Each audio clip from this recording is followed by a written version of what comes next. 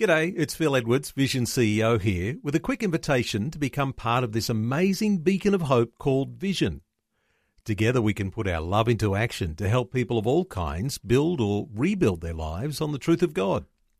Please consider the part you can play during our upcoming Visionathon appeal, remembering that it's your support that makes Vision possible, including this podcast. V180's word for today. Helping you live different every day. One who is slow to anger is better than the mighty.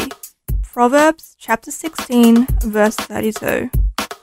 The Bible says that when you pray, God can answer instantly, but nowhere in the Bible are you promised instant patience. Patience is a quality of character, and character is built over a lifetime of walking with God through good times and bad. Here is how God develops patience in us. 1. Interruptions.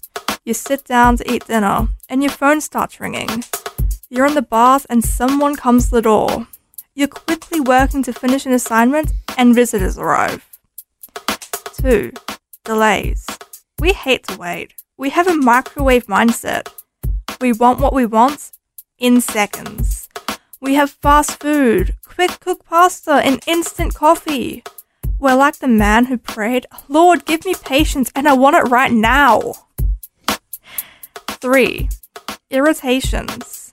Long lines, lost phone, late buses, phone calls, cold food, no reception, occupied bathrooms, endless assignments.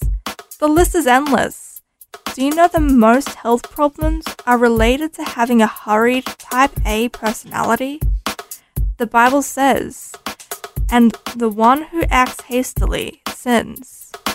We speak of the patience of Job, who said, "All the days of my hard service, I will wait for my renewal to come." Pray about it, exercise patience, and be confident in God. The word for today, as featured in V180 magazine.